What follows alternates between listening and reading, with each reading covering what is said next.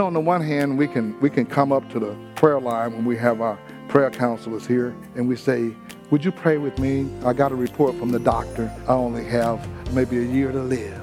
Would you stand in agreement? I believe God. I know he's a healer, and I believe God can move. But when you're going through marriage difficulty, you don't believe God can move. Will you pray for me? I need some strength because I'm about to kill somebody. And I'm leaving. Well, we believe God can work. No, I done talked to God already, and I believe he's in agreement with me. Now, we can believe that he can miraculously heal us, but we don't believe he can change men's hearts and women's hearts. This is Jerry G. Martin. If your marriage is being challenged right now, today's message is for you. And if you know someone who's been challenged, invite them to listen as well. Come and go with us as we walk in the light of God's Word. As I mentioned the subject of divorce, I can already hear some people saying that I'm not married, so I'm not sure I need to hear this. Maybe one of the reasons you are not married is because you're divorced. But you may still be single, and you're going to need this if you get married. And those of us who are in a marriage, who are happily married and satisfied with our marriage, that's today. You never know what's going to happen tomorrow that'll get you in a mindset that you want to do something to disconnect from your relationship. One of the most devastating effects on our society, and the effects of this has far-reaching consequences. This effect is divorce and failed marriages. I make a statement sometime, and I get funny looks, and sometimes I get people that argue with me. But I've looked through the Bible. I have never seen in Scripture where the purpose of marriage is happiness. People get unmarried because they are not happy. The Bible doesn't say, and he brought this man to this woman, he should leave his mother and his father and cleave unto his wife, and they shall be happy. He didn't say that. Now, it's great if you're happy in your marriage, but that's not the purpose for it, biblically. If a husband loves his wife as Christ loved the church, and the wife respects the husband, you're going to be happy. But I doubt that there is anyone here who does not know someone who is or who has been divorced. Sociologists and marriage experts differ on their analysis of the causes and effects of divorce, but we do know this. There are too many people getting divorced. There are too many children having to decide with whom they want to live. There are too many moving or liquidation sales of precious memories from a time of happier days when there was love, joy, and peace. There's too many garage sales where you're selling your spouse's stuff.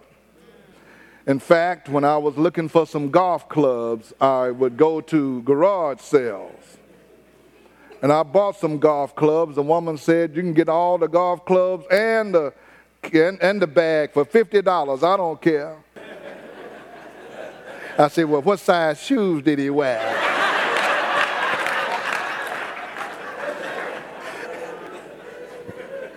He paid thousands of dollars for these clubs, but she'll let them go for $50.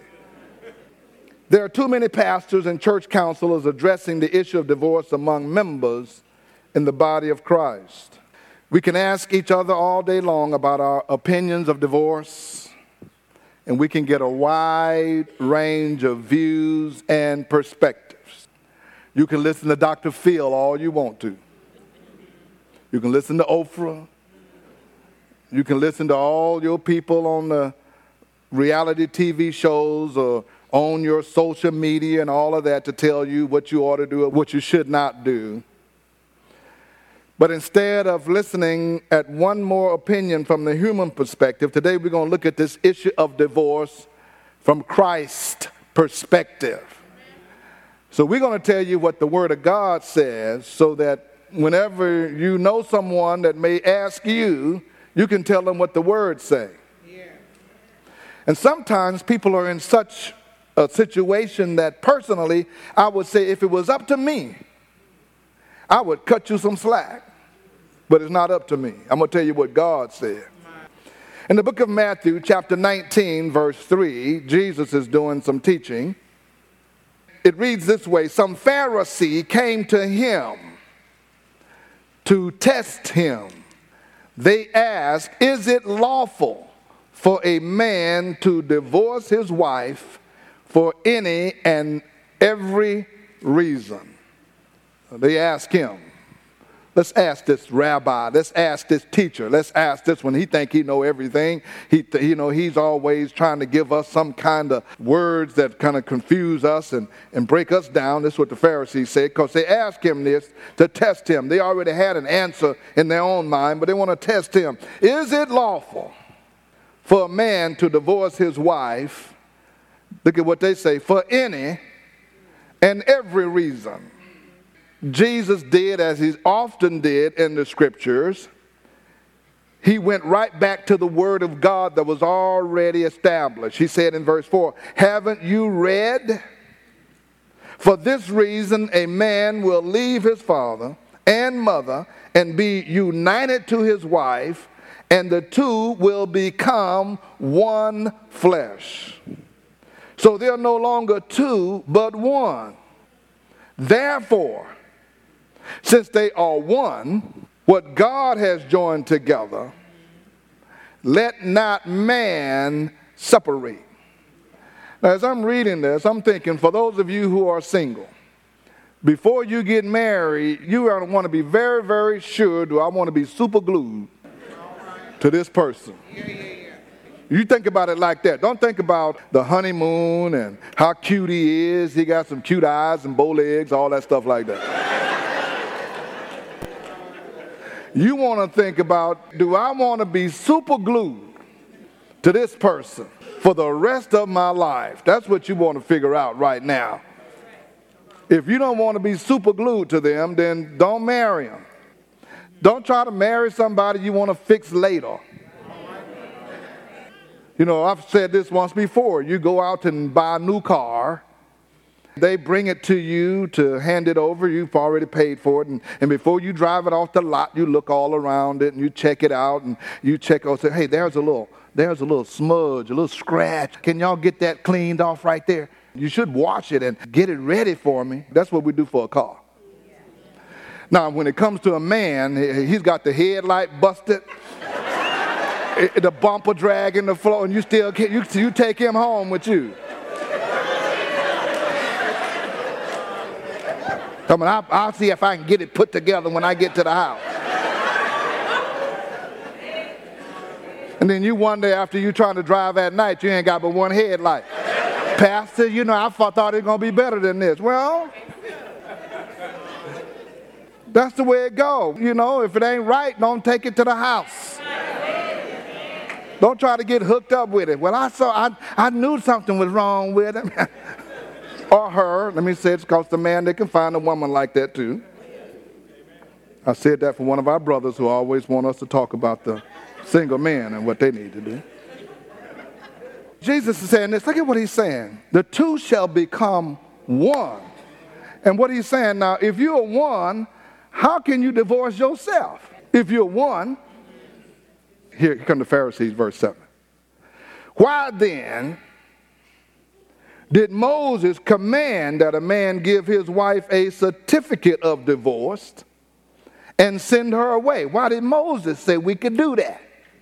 They said, you're going to use the word? We're going to use the word. Moses said we can write her a certificate of divorce. When you study how they were doing things, all a man had to do at that time was determine some reason that he wanted to divorce his wife. And the law says, but you must write a certificate of divorce and hand it to her. You need to document it, hand it to her, and she's gone. And they had gotten to the place where if he didn't like her cooking, he'd write a certificate of divorce. Jesus replied, Moses permitted you to divorce your wives because your hearts were hard.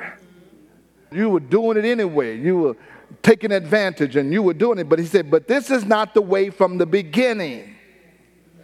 And then he says in verse 9, I tell you that anyone who divorces his wife except for marital unfaithfulness and marries another woman commits adultery. Anybody want to just take your pen? Let's just scratch this out of the Word of God, because I know he didn't mean that for today, did he? See how y'all looking at me? I just read what he said. He says, anyone who divorces his wife except for marital unfaithfulness. Why are they saying that about a man divorcing his wife? Because a woman couldn't divorce her husband back then. So it was all on the man. So he's talking about the man, and marries another woman, you commits adultery. In this text, we see Jesus doing the work of the kingdom. He's ministering to the needs of the people. When the church folks approach him, the Pharisees, they come up and they ask this question. This question was unrelated to what he was doing, and a question is still being asked today by church folks. Is it okay to divorce? They're not asking that no more. They're just telling you they're divorced. Okay, Pastor, I'm leaving. Okay, Pastor, we getting a divorce. They don't even ask no more. Jesus takes him to the Word, and the Word takes him to the beginning, that the Creator made them male and female. He said, I'll make you male and female. You're going to be one. You're going to be a matched pair. We're going to leave and cleave. You're going to be glued together. And he said, what God has joined, let not man separate. In other words, he says, here's what you do. You go to the church. Pastor, we want to get married. Somebody asked me the other day, would you marry me, Pastor? I said, well, I'm already married. Would you perform the ceremony? Oh, that. They come to the pastor to get married, but you don't come to the pastor to get divorced. We want to get married in the church. In the church? Yes, in the church. In the church, with the blessings of the church. We want you to pray over us and bless us. That's when you get married. But nobody ever comes and says, Pastor, we want you to undo the prayer that you did over us and separate us so we can go our separate ways. They don't do that. You go to the pastor to get married. You go to the world system to get unmarried. See, church folks are still looking for loopholes today to justify their actions of abandoning their marriage. Jesus replied, Moses didn't command it, he permitted it because of the hardness, the stubbornness, the unwillingness to give and to forgive. This is Jerry G. Martin. Thank you for listening to our broadcast and our podcast. We've been bringing you a message that will hopefully be encouraging to you no matter where you are in your relationships with others. You may be single, you may be married, widowed, or divorced. I want you to know that God has his eye on you and God has his hand on you, and he is here to assist you with whatever you're going through in this day, in this hour. He has a purpose for your life. If you would like to listen to this message again, you can do so by going to our podcast at The Light of the World Daily with Jerry G. Martin. Again, that's The Light of the World Daily with Jerry G. Martin. You can listen to today's message and previous messages that have aired on this station. You can also subscribe to this podcast, and you will get notifications when new messages are released. I want you to know that when you're in the greater Houston area, you are invited to come and be our guest at The Light of the World. We are worshiping in person each Sunday at 10 o'clock a.m. at 16161 Old Humble Road. Again, that's 16161 Old Humble Road. We have an expectation for God to do some amazing things through the ministry and through the people of God when you come and worship with us. For more information, go to our website at lowcf.org. Again, that's lowcf.org. There are those of you who are still looking for books and Bibles, Sunday school supplies, or communion supplies. Call us at the Beacon Bookstore 281-441-2885. Now for the Light of the World, this is Jerry G. Martin saying, may the Lord our God richly bless you, and we'll be with you again next time.